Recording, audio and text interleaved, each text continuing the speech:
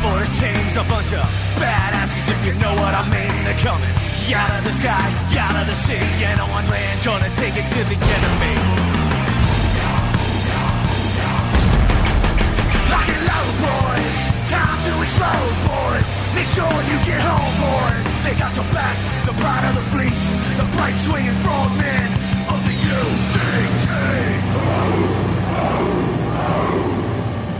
Hey folks, Commander Mark Devine coming at you from Seal Fit and Unbeatable Mind. This is the Unbeatable Mind podcast with yours truly, Mark Devine. And hey, before we get started with our super cool guest this week, who I am radically excited to talk to, Mr. Ken Wilbur, please go to our website at sealfit.com and put your email into our opt-in form if you haven't done so already. That way we can keep you up to date on all the goings-on and special offers and cool things that we do at SealFit.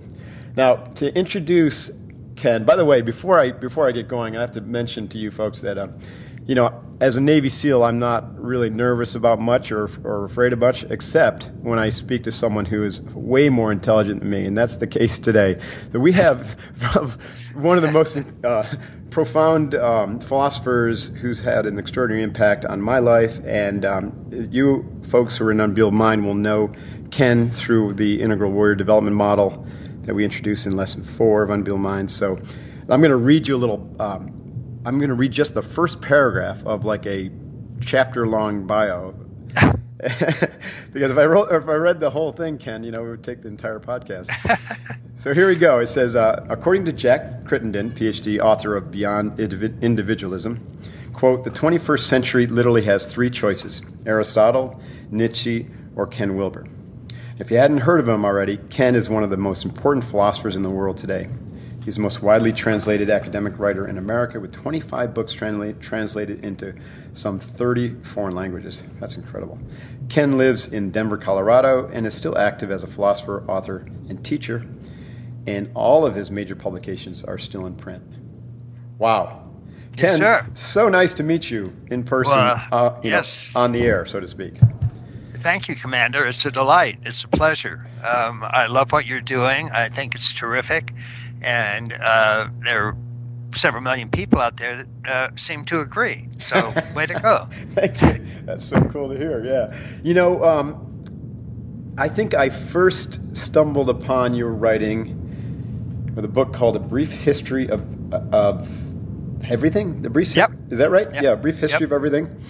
I have to confess I didn't understand much of it. It was about 20 years ago.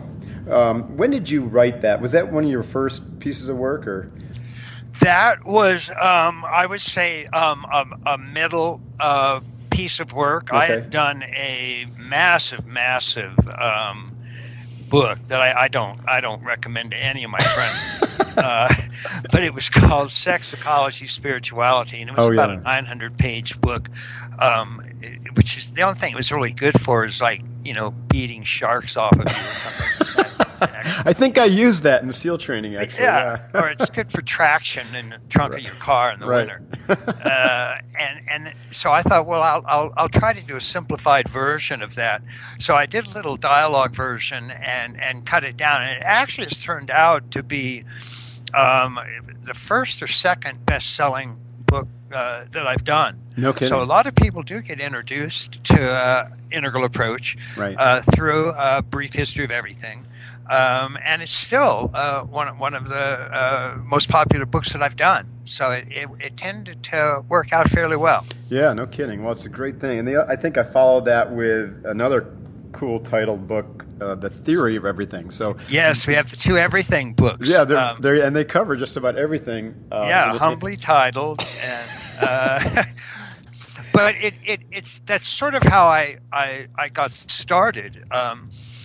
Was specifically I was looking, and this is when I was at Duke University in the medical school program, and I was looking at. Were you a student there? Is it this? Yes. Okay, got it. And I was looking at various types of psychotherapy, various answers to the question. People put, "I'm unhappy. How can I get happy?" Or something's not right. How can I feel better? Right.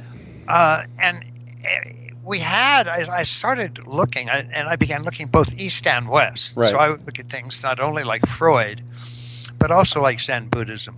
Right. And, not only Carl Jung, but also Vedanta, Hinduism, and so on. Let's pause there. Was that just because you were intrigued with those, with the Eastern mentality, or was that something that was offered up in the curriculum? It was at that time. I was a sort of classic baby boomer. So the Summer of Love in San Francisco was 1967, and that's the year I graduated high school. Okay. So it was kind of in the air. The Eastern traditions were, coming in. The Beatles were doing transcendental meditation and so on. And so Gotcha. I was just including those in the overall realm of items that I was searching. I was looking at. And what started to at first sort of fascinate me and then actually kind of infuriate me was that we had at least a dozen or so major different types of approaches that all claimed to make people happy, to make them better, to make them healthy, whatever it was. Right. But irritatingly, most of them disagreed with each other. That's interesting. And so we're talking about the fields of what, like psychology, transpersonal development, sure, Buddhism. Sure. Okay. All of those. Gestalt therapy, Freud, Zen, Vedanta. I mean, that in Freudian analysis, you're supposed to strengthen your ego. Right. In Zen, you're supposed to get rid of it. Right. I mean, it's crazy. And so I went from being, I was fairly unhappy myself. I really wanted to know how to get myself happy. Interesting. Yeah. And the more I studied it, the more confused I got. So now I was unhappy and confused. Whereas that's not a good place to be. Been unhappy. Right. I wasn't confused, but now I was unhappy and deeply confused. Right. And so it seemed to me that the only way I was going to get from unhappy to happy was to first get from confused to unconfused. Yeah, makes sense. And so I spent several years trying to figure out how these dozen different types of approaches, how could they all exist? How could they all be out there making this claim? Right. Now, obviously, I mean, these were stupid people. Yeah, all these claims many of these made were sense. Geniuses. Right. I mean, you have Gautama Buddha, you have Carl Jung, you have Sigmund Freud. Right. And they had created systems that hundreds of thousands, sometimes millions of people had ended up studying. Mm-hmm. And yet they were fundamentally disagreeing with each other. And that was utterly baffling to me. It just did not make sense.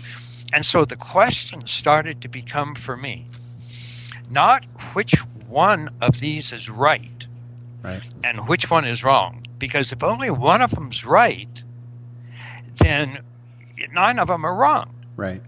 And that just didn't make sense that, 9/10 of the human race would spend their time studying something that was wrong. So actually, sometimes that seems kind of logical. Sometimes it actually seems more likely, yes. But so I really wanted to know. The question became, how could, in a sense, the universe be structured in a way that all of these would have something important to say? In other words, they were all true but partial. Right. It wasn't that there was just one truth and 9 wrongs. Right. I don't think any mind is capable of, being 100% wrong. Right. As we say, nobody's smart enough to be wrong all the time. So I was sitting down and trying. That became my driving question: how can the universe be structured in a way that all of these could be partially right? So, what's the structure of the human organization? What's the structure of the human mind? What's the structure of human consciousness? Wow. And after sort of really pushing at that for several years and practicing most of these things, I mean, I was doing. So you were okay. That was going to be my question. So you dove into them and actually tried to experience it. You know? I was meditating. I was doing Zen. I was doing Jungian therapy. I was doing Gestalt. I was doing Vedanta. And what finally dawned on me was that they all weren't aiming at just one level of human consciousness. Right. In other words, the human being didn't have just one facet, one level, one aspect of its being. Right. But it actually was more like a spectrum. Right. That there was a whole spectrum of different levels of consciousness, a whole spectrum of different levels of the psyche. And each of these different approaches seemed very specifically to be aiming at one of these different dimensions or different levels. The center of gravity of the founder Exactly. or the person Exactly. who developed it. Interesting. And so they were all focusing, just like a real rainbow, they were all focusing on a particular band, a particular color in that rainbow. Interesting. And once I saw that, then I actually sat down and looked at what these different levels could be. Right. And then it turned out that virtually all of these approaches fit very, very well into an overall spectrum. Interesting. And you could actually sit down and say, okay, this is where psychoanalysis is correct. Right.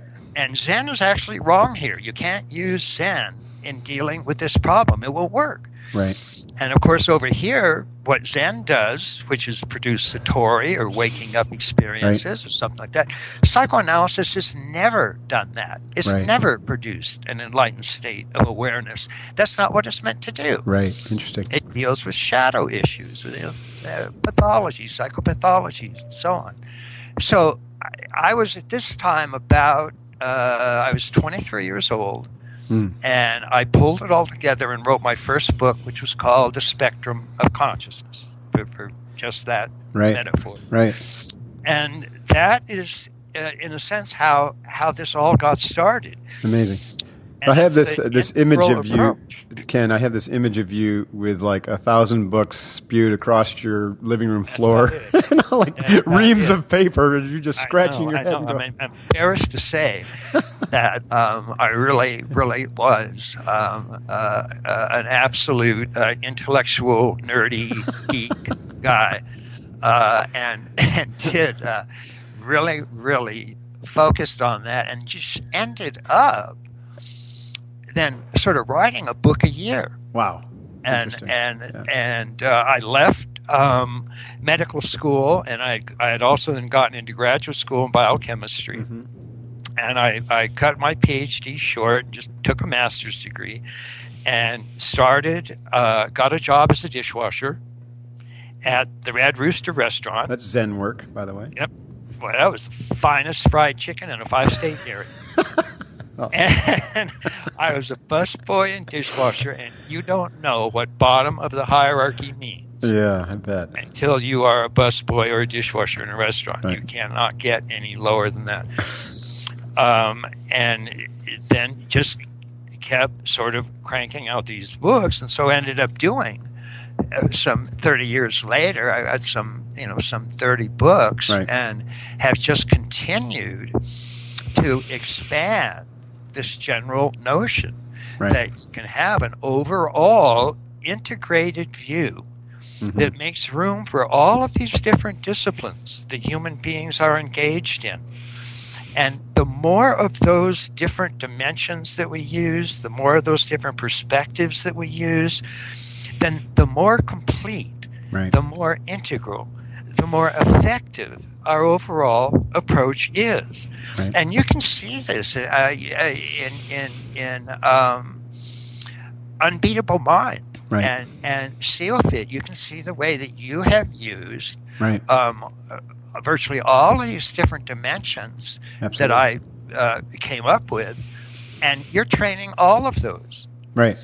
And so you've stumble upon that fundamental fact yourself, that there's basically a more comprehensive the approach, the more dimensions that you train, whether it's working with 5 mountains, whether it's working with what I call quadrants. You have practices that work with all 4 quadrants. You work with different stages and levels of development. You work with states of consciousness or meditative practice. You include physical, emotional, mental, kokuro, Right. spirit. Yeah. These are all perfect examples of an integral approach. Right. So if you were going to come in and say to somebody, I'm going to give you an unbeatable mind, and then all you trained was their emotional intelligence, Right. that wouldn't work very well. That's right. That would be very unbeatable. That would be a pretty beatable That would mind. be beatable, right? Yeah. That's fascinating. And so, yeah. but you've got it covered. I mean, you're really working the bases. Right. And the testimonies of people that go through the training that you do is a testament to the fact that you are taking a genuinely integral approach. Right. And you know the benefits of that. Right. You know how well that type of approach works. And the only thing that's astonishing is how rare Right. that type of realization is. Agree. We have all of these wicked problems, and they demand, if anything, multiple perspectives, Right. multiple disciplines, multiple approaches to deal with them. And yet we still have people coming in and saying, well, we'll just deal with it economically, or Right. we'll just deal with it technologically, or we'll come up with a new worldview, or Right. we'll change our consciousness. Right. But nobody says, wait a minute, we have to do all of those, Right. or none of them are going to work. They're not going to stick, Yeah. because the whole problem is so complex and there are so many dimensions to it that if we don't take all of these dimensions into account, we're going to get blindsided by them. Right. Because they're there, they're real, they exist.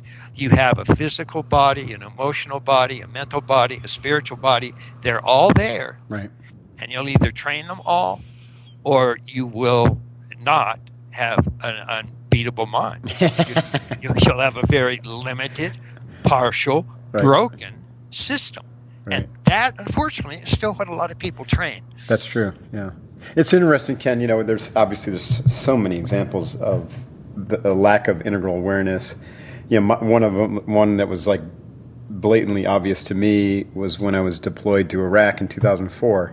What a great example of ignoring multiple perspectives. Just dropping into a country that is at a radically different stage of development. Yep. The individuals that are at different stage of development, culturally, structurally, everything, and then Yep. we're going to go in there and build a representative democracy, and it wasn't going to work from day one. It's horrifying. It is. It's one of the spookiest things in the world is indeed our political and our international system. Right. Where if you look at developmental studies, and this is one of the things that's so astonishing, and I discovered this when I first looked at those 10 sort of major, schools of therapy in the broadest sense. Mm-hmm. There was an enormous amount of evidence for each of them. Mm-hmm. I mean, if you look at something like Gestalt therapy, there's an enormous amount of evidence that it works very well Mm-hmm. on specific types of neuroses. Mm-hmm. And Fritz Perls was a genius. He used to say, I can cure any neuroses in 15 minutes. Mm. And a little bit of an exaggeration, but he really was very, very good at doing that. Right. What he could not do was produce enlightenment Right. in 15 minutes. But what he did do, there was an enormous amount of evidence, and it worked for just that particular area that Right. he worked on. That's Now, if you look at Zen has been around for some 1,500 years. Right. Tens of thousands of people have gone through that training. And that has produced consistently individuals with an awakened or an enlightened Right.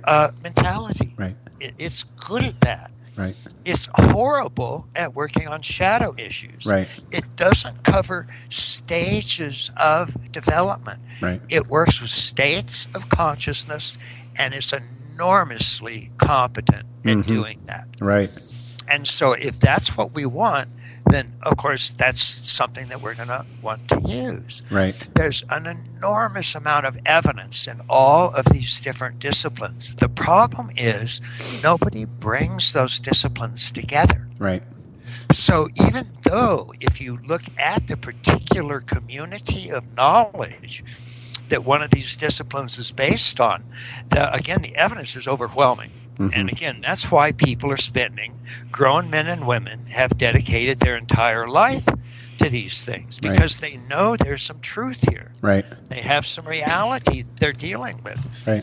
What they don't quite get as well is that they're true but partial. Partial, yeah. There are other approaches that bring other important truths. Right. And we need to bring those in and start working them together.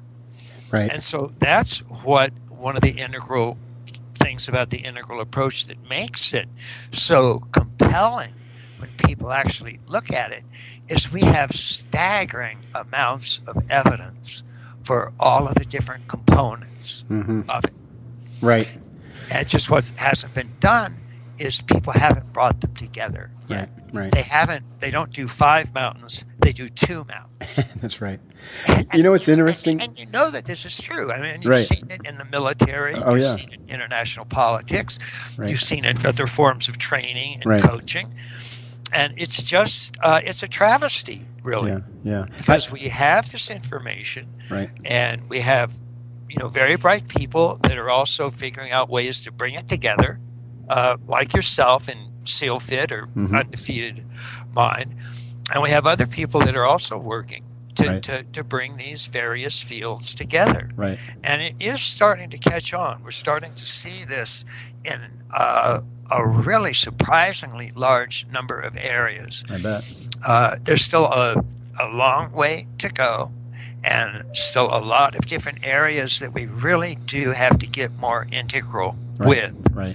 But they're there, they're starting to grow, and it's really starting to become fairly optimistic, I would say. I would say too. I would agree with you. It's interesting. I wrote a book called The Way of the SEAL, and it has a version of my training program kind of presented in it.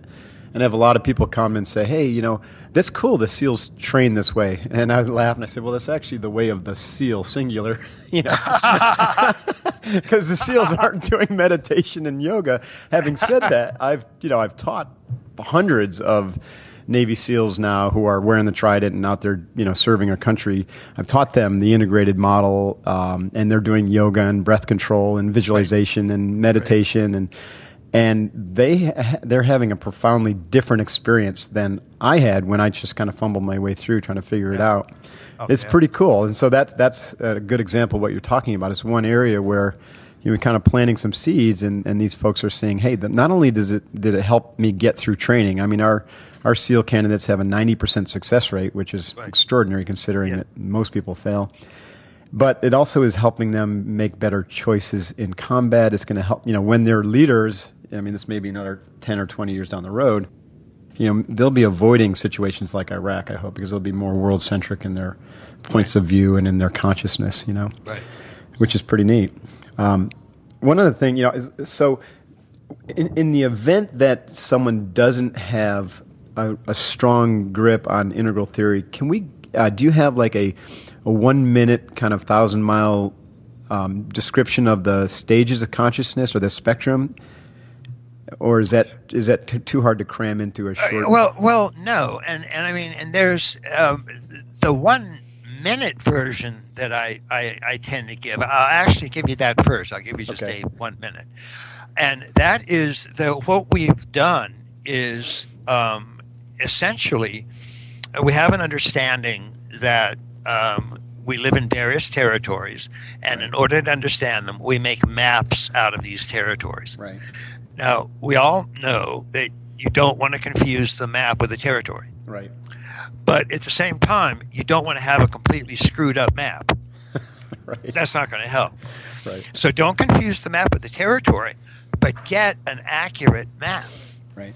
And the only way you're going to get an accurate map is if you're really comprehensive. I mean, you expect the map that you're using, if you are trying to get over the Rocky Mountains or trying to even fly to the Bahamas, and you're following a map, the one thing you want from that map is that it's accurate. Right. It reflects the territory accurately.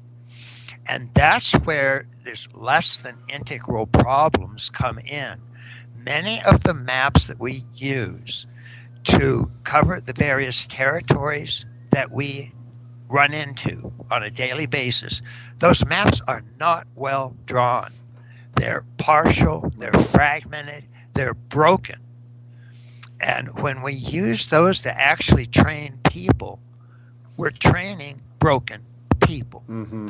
So what we did is we went back and looked at the big pictures, the maps that human beings had made of their own territory, going all the way back at least 50,000 years to the earliest shamans. Mm. And so we said, okay, here's the maps they made. And then we looked at humanity as it continued to evolve, and in each of the major eras. And anthropologists tend to see humans have gone through about somewhere between 6 to 8 major transformations in their overall evolution. Mm-hmm. So technologically, that would include, for example, going from foraging to horticulture to agrarian to industrial to informational. Right. Now, these were big changes. Right. And each time we did it, we made maps of where we were. And the problem is, in many cases, as we kept making new maps, we left out important stuff that we had discovered previously, but we just ended up leaving out or forgetting or not taking into account. Right. And certainly one of the major aspects that modernity left out was the whole enlightenment process, the whole waking up process, the whole process that yoga and Vedanta and Zen and Buddhism and contemplative Christianity, these were schools of a psychotechnology of consciousness transformation. They weren't about belief systems. They weren't about believing that Moses parted the Red Sea and God rained locusts down on the Egyptians and all of that. I mean, those exist, but that's not what these practices were about. These practices were about waking up, changing your consciousness in a fundamental way to realize deeper and higher and wider degrees of awareness. Right. So what we did is we took all of the big pictures from pre-modern, modern, and postmodern. We put them all on the table, and we said, let's make a map that includes the best of all of these. And we'll use each map to fill in gaps that the other maps left out. Right. And so the result was what we call an integral framework. Right. And we found certain fundamental items that showed up wherever we looked and that were clearly important.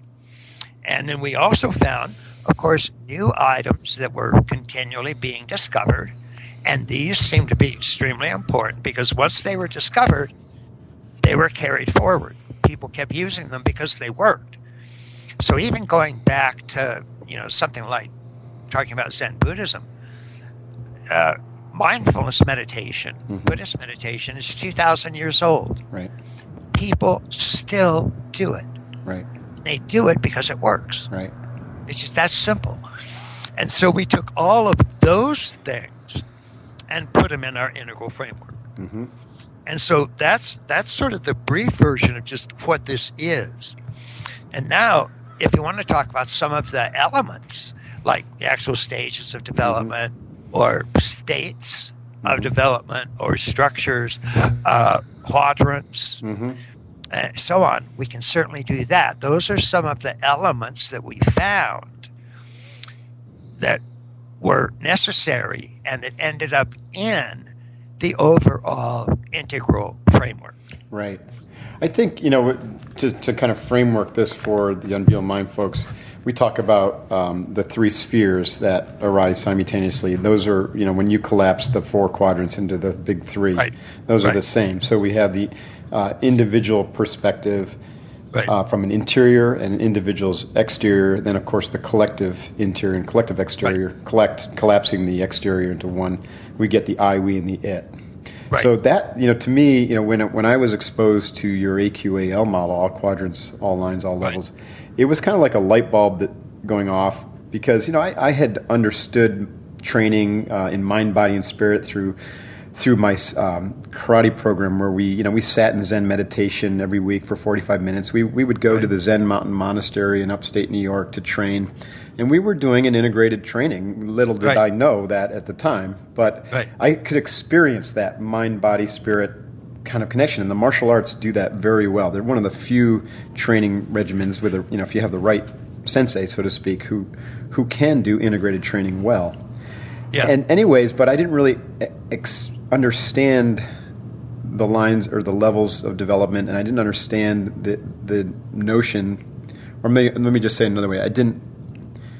I wasn't aware of this notion that we were experiencing life in these quadrants simultaneously. But when I saw your model, it was like an aha moment that where I felt really kind of dumb that I hadn't been aware of it. You know what I mean?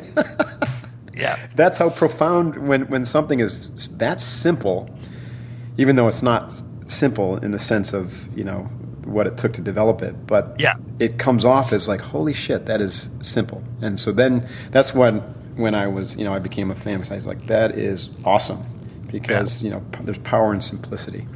Right.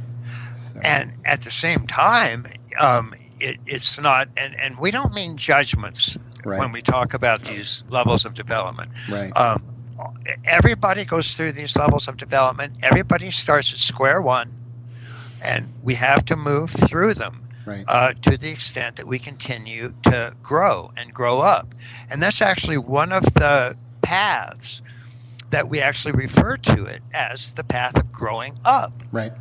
And that actually moves us through these various levels of development. And of course, many people have heard of multiple intelligences. Mm-hmm. And we have probably up to a dozen multiple intelligences. It used to be that it was thought that humans just had sort of one intelligence, and that was cognitive intelligence. It was measured by an IQ test, and that was thought to be everything you needed to know. Now we understand that we don't have just cognitive or intellectual intelligence. We have emotional intelligence. Mm-hmm. We have moral intelligence. We have interpersonal intelligence. We have somatic, kinesthetic intelligence. We have mathematical intelligence. We have musical intelligence. Mm-hmm. I mean, they're all very, very different. But the other thing we found is that they all move to the same vertical levels of development. And so, and there are many different ways that you can talk about those. A dozen different ways, because you can give these different levels different names. Just like if you're working with temperature of water, you can measure it in Celsius, or you can measure it in Fahrenheit, or you can measure it in Kelvin. And each of those is right. They're just giving you, different starting points and different degrees of granularity and so on. But you can use any one of those you want. You just have to tell people which one you're using. And then that's fine. So one of the more common names of these vertical levels of development that all of our multiple intelligences go through was first put forth by Jean Gebser. And a variation on those are, we have archaic level, and then a magic level, and then a mythic level, and then a rational level, then a pluralistic level, and then an integral level. And all of our different intelligences grow through those major levels. And we see those levels in things like culture wars, for example. So the culture wars today are an intense battle taking place throughout culture between three major value sets. And they're quite different. One is traditional, mythic, fundamentalist, religious values. And people understand what that is. They're very prevalent. The next major stage, though, and this is also the order that they emerged historically, was after the major sort of mythic fundamentalist religious beliefs came the modern Western rational enlightenment. And that's where we got the emergence of all these modern sciences, modern chemistry, modern physics, modern biology. All of that changed dramatically. This is a very different worldview than the previous mythic, fundamentalist, Catholic worldview. And they coexisted, right? All these will coexist. They coexist in very tense relationships. Right. And so then by the time the next major stage that emerged after modernity, which was rationality, what was called the stage of reason and revolution, came postmodernity. Right. And that had a value structure that believed in multicultural values. No one culture was right and other cultures were wrong. Every culture had its own truths, and every culture had to be considered in its own light. And you couldn't say that one culture was better than another culture. All of them were, equally true for what they were doing. And so that's still a very strong value system. And it particularly took over education and the humanities, and it started to treat everybody the same, called egalitarianism. So even things like grading was looked down on. Everybody gets a gold star. You don't pick somebody who gets 100%, somebody else gets 90%, somebody else gets 80%. No, everybody gets a gold star. Everybody is equally special. Kids start singing in first grade to the tune of Frere Jacques. I am special, I am special. Look at me, look at me. And so we ended up, with this multicultural view where every individual is equally special. Right. The only problem with that is it started to produce really narcissistic individuals. Interesting. So that now the recent graduating class in America has the highest rates of narcissism since testing began. Fascinating. And this is weird because their parents were called the me generation. They were the narcissistic generation, and these kids are even more narcissistic. Yeah. But the point is, those three stages of development, traditional, modern scientific, postmodern multicultural, those are three actual stages that all human beings grow through. Right. And again, we have overwhelming evidence on this. It's been tested in over 40 different cultures, and all human beings move through those stages. Right. So there's another way to make it even briefer, and that's to look at an individual's identity. And that is, individuals start out with an egocentric identity, which means they're just identified with themselves. Then as they grow and develop and their capacities increase, they expand their identity to be able to identify with entire groups of people. Right. So it's not just me. All of a sudden, it's us. And they can identify with their family, their clan, their tribe, their nation, their political party, their religion. And this is referred to as ethnocentric. Right. Because it's involved in a particular ethnic orientation, whether that's religious or political or gender or whatever it is. Now, if we keep growing and developing, our identities keep expanding. And the next step is to move from ethnocentric to worldcentric. Right. And worldcentric means we don't just like the people in our own special group. We're not just the chosen people. We try to treat all people fairly, regardless of race, color, sex, or creed. And that, of course, was the beginning of the so-called universal rights of humans. That began with the Western Enlightenment. And as strange as it sounds, that belief didn't exist prior to that time. Right. Nobody, no culture in human history felt that all other cultures were equal. That's fascinating. Yeah. They were all enemies of one sort or another, or they were certainly approached with very, very cautious terms. Right. And that's why humans had slavery for their million-year history until the Enlightenment and the world-centric level of development. When we hit that level within a 100-year period, slavery was outlawed in every rational industrial country on the face of the planet. Never happened before. That's amazing. So between 1770 and 1870, slavery was outlawed in every modern culture. Right. And then we got, in the 60s, we hit post-modernity. And we had the student rebellions, student riots, but we also had the beginning of the civil rights movement. We had the beginning of feminism, professional and personal.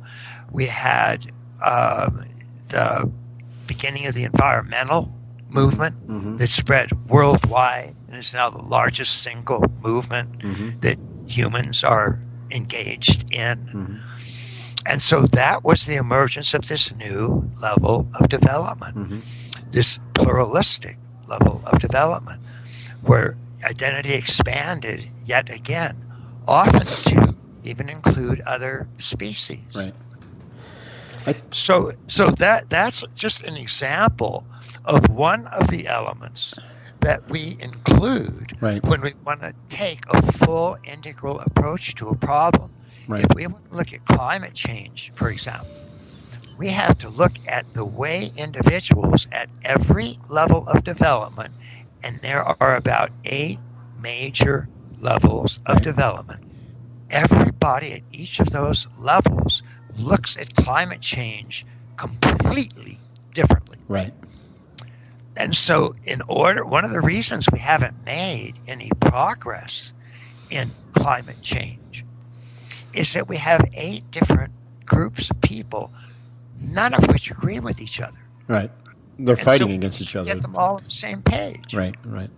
So we have to take an integral approach that says, okay, let's look at all of these different groups and let's language climate change in a way that makes sense for each of these different stages of development. So when they hear it in their terms, in their values, and how they will agree to do it, then they're ready to help with climate change. And I'll give you just a very brief example.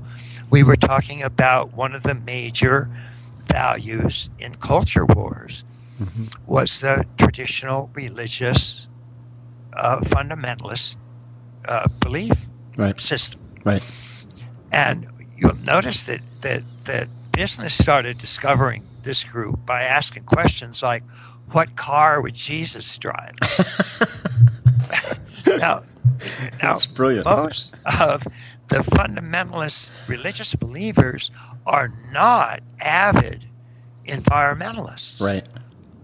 And the only way they become environmentalists is what's called the stewardship model. Right. And that's based on their belief that, quote, this land is mine. Right. God gave this land to me. Interesting. Yeah. Now, if they believe that and they have what's called a stewardship model, then they think it's up to them to take care of the land that God gave them. Right. Now, that infuriates postmodernists.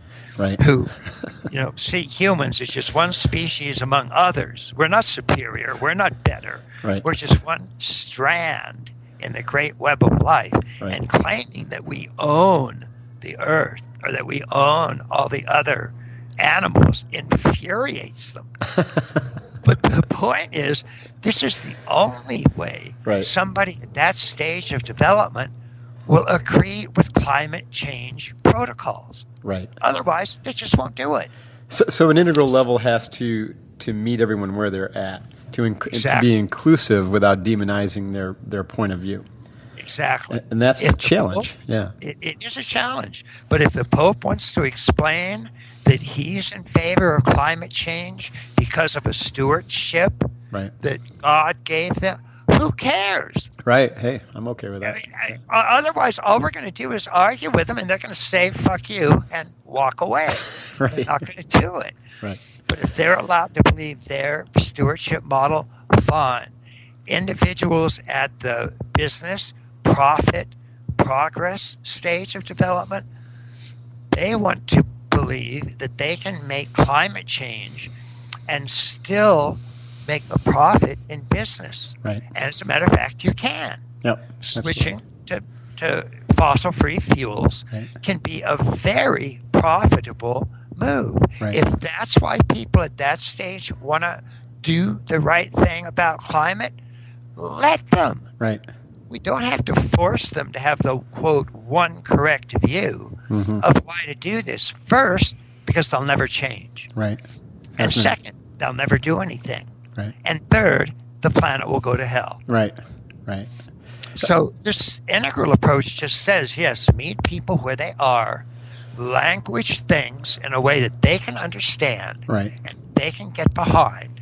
And that's just using one of these elements, these levels of development, to see how we can approach different problems in a way that we can actually get people together in agreeing Right. to move forward in a way where we're all in the same boat, Right. rowing in the same direction.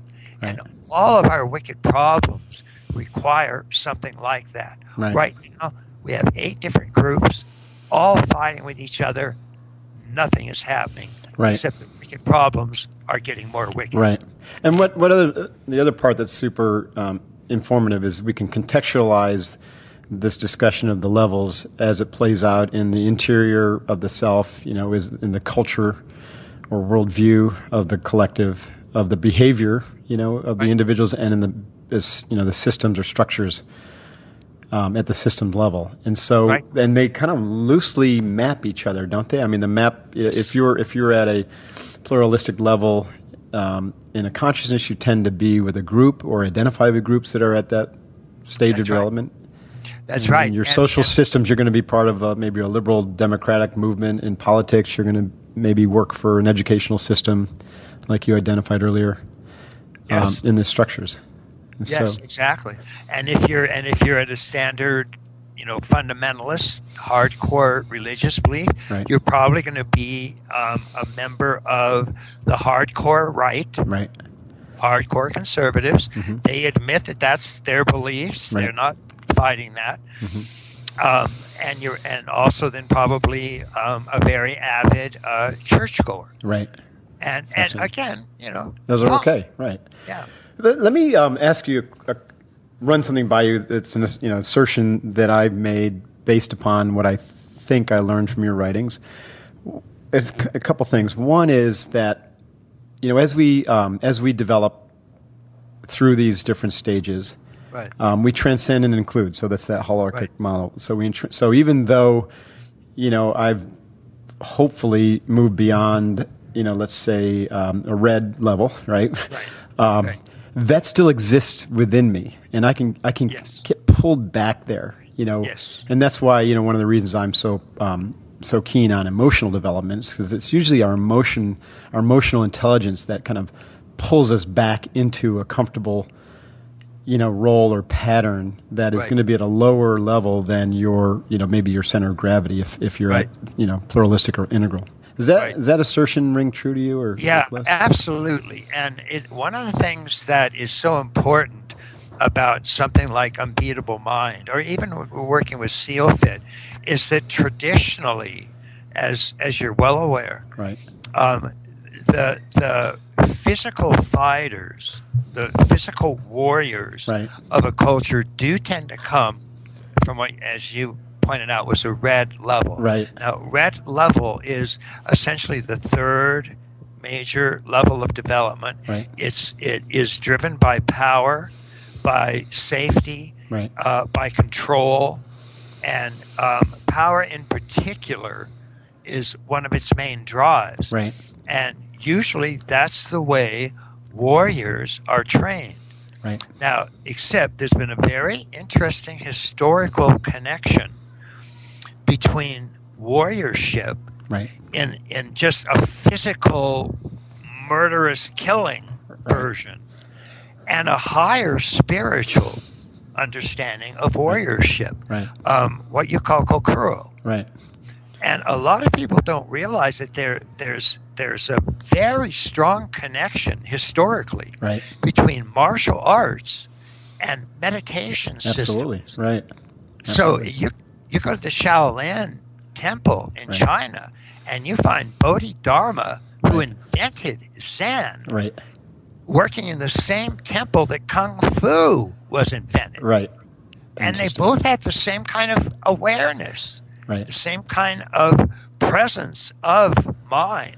And that's not just being physically, destructive. Right.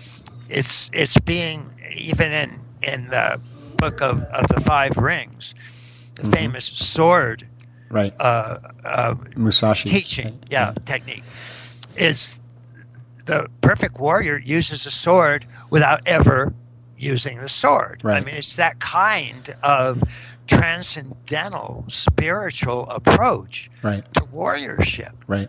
And that's why there's such an extraordinary capacity to take warriorship from its traditional kind of street gang, thuggish view, and really raise it up that whole spectrum, including increasing emotional intelligence, increasing mental intelligence, increasing intuition and awareness, and increasing spirit. And you'll notice I just gave 5 mountains. That's right. Yeah. Which is what you do.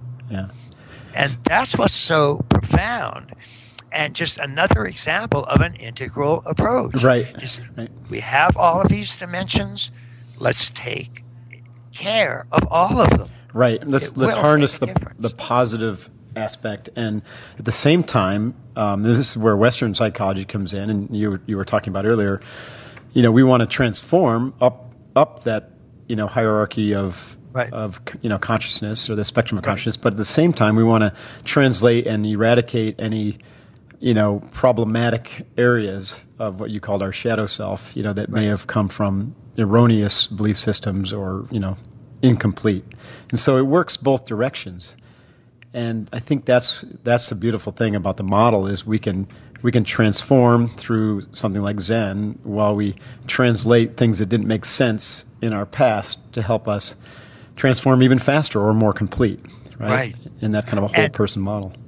It's one of the fascinating things that we found is that if we look at what we were calling these stages of growing up, and we used examples of egocentric to ethnocentric to worldcentric to cosmocentric, or even Gene Gebser's archaic, magic, mythic, rational, pluralistic, integral.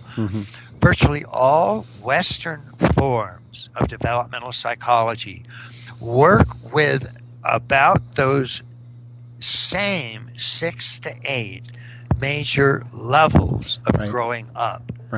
They don't work with states. So they don't work with meditation states. They don't work with yoga. They don't work with meditation. And so in virtually every Western developmental model, there's no enlightenment. There's no awakening. There's no satori. There's no Ashtanga yoga or yoga itself, which is aimed towards moksha and freedom, the great liberation. All of that is left out of Western developmental models, astonishingly. It is interesting. Now, at the same time, if you look at the great meditation systems around the world, Zen, Vedanta, Taoism, Christian contemplative meditation, Sufism in Islam, Kabbalah or Hasidim in Judaism, they are great at states of meditative development, moving from the isolated, narrow, suffering ego to the true self, the real self, the supreme identity, an identity with ultimate reality, what the Sufis call the supreme identity. Right. An identity of your core with absolute reality, with spirit, with kokuro. So they have that, but they don't have anything at all resembling those stages of growing up. There's no archaic, magic, mythic, rational, pluralistic, integral. So you can have individuals training in state development. You can have Zen masters go through the whole Zen training and be at a mere power level of growing up. Interesting. Or a mere religious fundamentalist level of growing up. There's a book called Zen at War. And it's some of the greatest, most respected Zen masters in history, giving nothing but ethnocentric, prejudiced, homophobic, patriarchal, xenophobic comments. And when Americans first saw this, they were shocked because they thought that these meditative systems took care of everything. Right, doesn't happen. Right. And they don't. Sadly, they don't. Just like Western doesn't take care of enlightenment, the enlightenment ones don't take care of these growing up.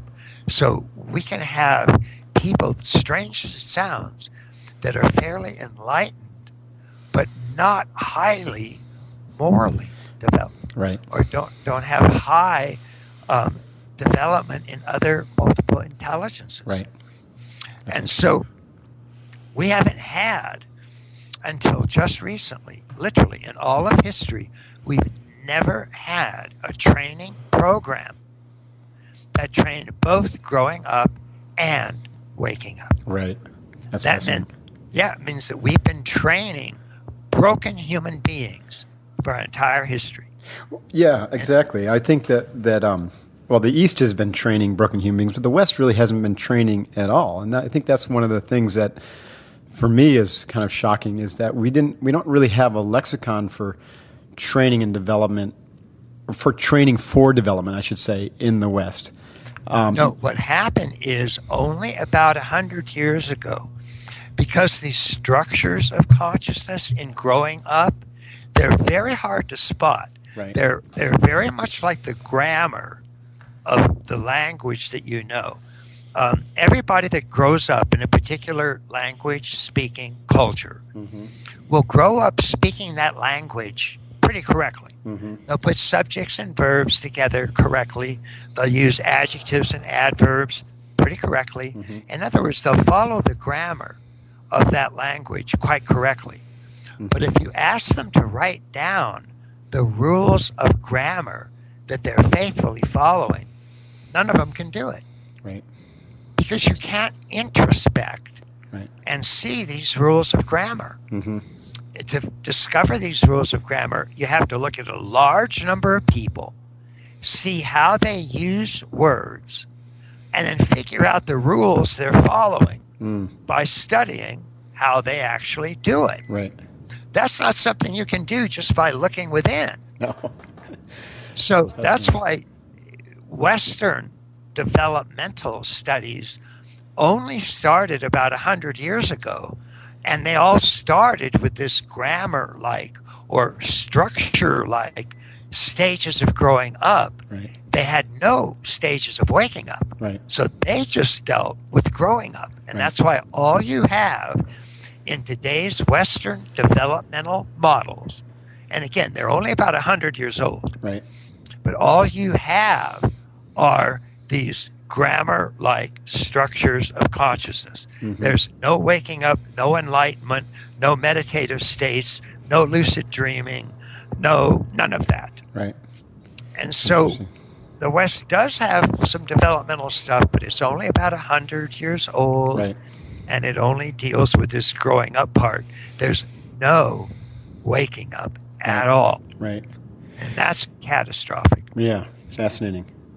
So and the second kind of assertion that I wanted to validate with you, and then we probably should move on because we've already been at this for an hour, and I'm sure we could keep chatting for another hour or two, is this notion that I've been kind of gently playing with my community, that when we elevate training, and I say we elevate training to the same level of importance as eating and sleeping, or fueling our body and recovering our body, when we put training at that same level of importance, and we train in an integrated manner, in our context, those are the 5 mountains: physical, mental, emotional, intuitional, and kokoro, or spirit. Right. That we unlock accelerated development, so that we both grow up and wake up in a faster manner, or at least we unlock that growth. Yes. In many cases, that growth is completely stalled or stagnant or even decelerating, I would say. Yeah. Yep. And so the integrated training model then unlocks that growth, and we start to, it's like, picking up steam. It's a little slow at first, and all of a sudden, you're just racing, it feels like, and seeing the world through new eyes almost every day. And I hear this from my folks who take the time to write to me or talk to me, and it's pretty profound. And it's very true. And it operates on a principle that I basically just call awareness cross-training. Right. I love that. And I'll give you a very quick example, because we were talking about, growing up and waking up and how they've never really kind of been brought together. Yeah. If you take a group of meditators who are doing mindfulness meditating, mm-hmm. and you divide them into 2 groups, and both groups spend exactly the same amount of time each week practicing, mm-hmm. say an hour a day. Both of them will do an hour a day. Mm-hmm. But one group takes a half an hour and does mindfulness, mm-hmm. and the other group takes a half hour and weightlifts. Interesting, yeah. Now, this is an actual study. Was it? Huh. Yeah. Now, at the end of 6 months, based on the teachers who were teaching the mindfulness, the teachers graded the students on how much progress they had made in mindfulness. Mm-hmm. And even though the group doing weightlifting and mindfulness was only doing half the amount of mindfulness, because they were only doing 30 minutes a day of mindfulness compared to an hour a day, mm-hmm. of the people doing only mindfulness. Right. The people that did mindfulness and weightlifting were uniformly judged by their teachers to be more advanced in mindfulness. Fascinating. Because this cross-training, right. as we take these different disciplines, right. that have almost never been brought together, and we bring them together, each one of them accelerates faster. Right. And that's what makes it so astonishing. That's what makes integral training far and above more effective than anything else, really, that we've been able to discover. Right. That's awesome. And it makes sense to me, having been in the physical culture since, my early teens, that noting when I got into meditation that, the mind affected the body and the body affected the mind, and same thing you could say with the emotional states, and to start to acknowledge that we are an enmeshed being, right? You can't look at the body as over there and the mind is sitting on the counter over there, and we're going to go train that, at school, but we're going to go to the sports field and just, that's the body. It doesn't work that way. We really are this integrated being. Yeah. Unfortunately, that's the way it's normally done. Right. Exactly. Well, not anymore. Exactly. Exactly. Ken, this has been a fascinating and very, very enjoyable hour. I super appreciate your time. I know that you're busy. You probably got a book to write today or something like that. So. Well, thank you. Thank you, Commander. I deeply appreciate your interest in this work. It's clear that you had intuitively hit on this on your own, and we're working in this direction. And what I usually find with people that appreciate my work is that they have themselves already reached these integral levels of development. Right. And so when they read something I've written, it's just a recognition Right. I love that. because they're already there. And a lot of them will go, wait a minute, I knew this. I knew this. I know this. That's right. And some of them will tell me, they'll go, I could have written this book. Okay, you wrote it first, but I could have written this. Right. I know this. That's awesome. And the reason is these integral levels are real territories. Right. They actually exist. They're Yes. real structures in the universe. Right. And so it's not like a theory like deconstruction, Right. where you can learn it or not learn it, and you can believe it or not believe it. Right. These are real components of the human being. They actually exist. Right. And so when people develop there, that's where they're living from. That's where they're operating from. And unfortunately, right now, because integral is the leading edge of evolution, Mm-hmm. only about 5% of the population is fully at integral. Interesting. But it's growing very rapidly, Right. and we expect it to hit 10% soon. Excellent. But nonetheless, the people that are there, as soon as they read something about this, they click. Right. They get it. They go, I know this. I'm here. This is me. Right. And there's just this enormous sort of self-recognition. Right.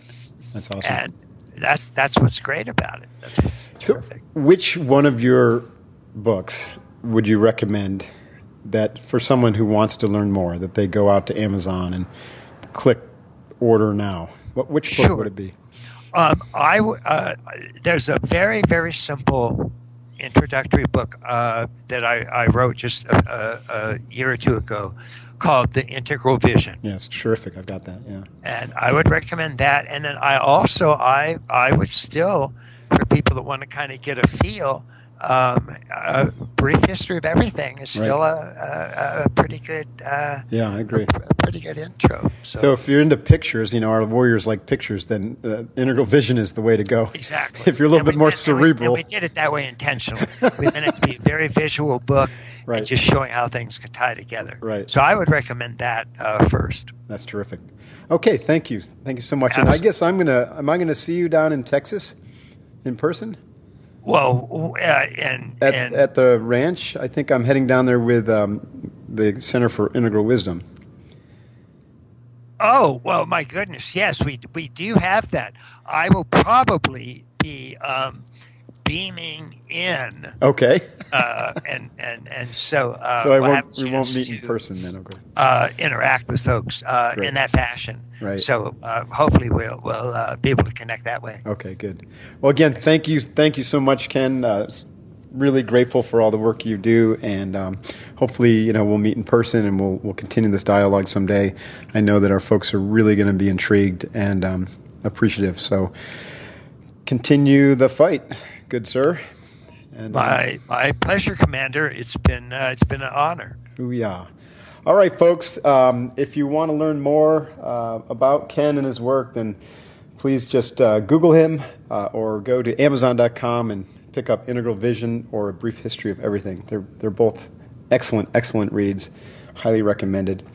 And if you are interested in a free 30-day trial of Unbeatable Mind, then just take a look below the place where you found this podcast, either iTunes or our website, and you'll see a link to a free trial. So check it out. You won't be disappointed. And until next time, Commander Divine, out. Booyah. Lock and load, boys. Time to explode, boys. Make sure you get home, boys. They got your back. The pride of the fleets. The bright swinging frogmen.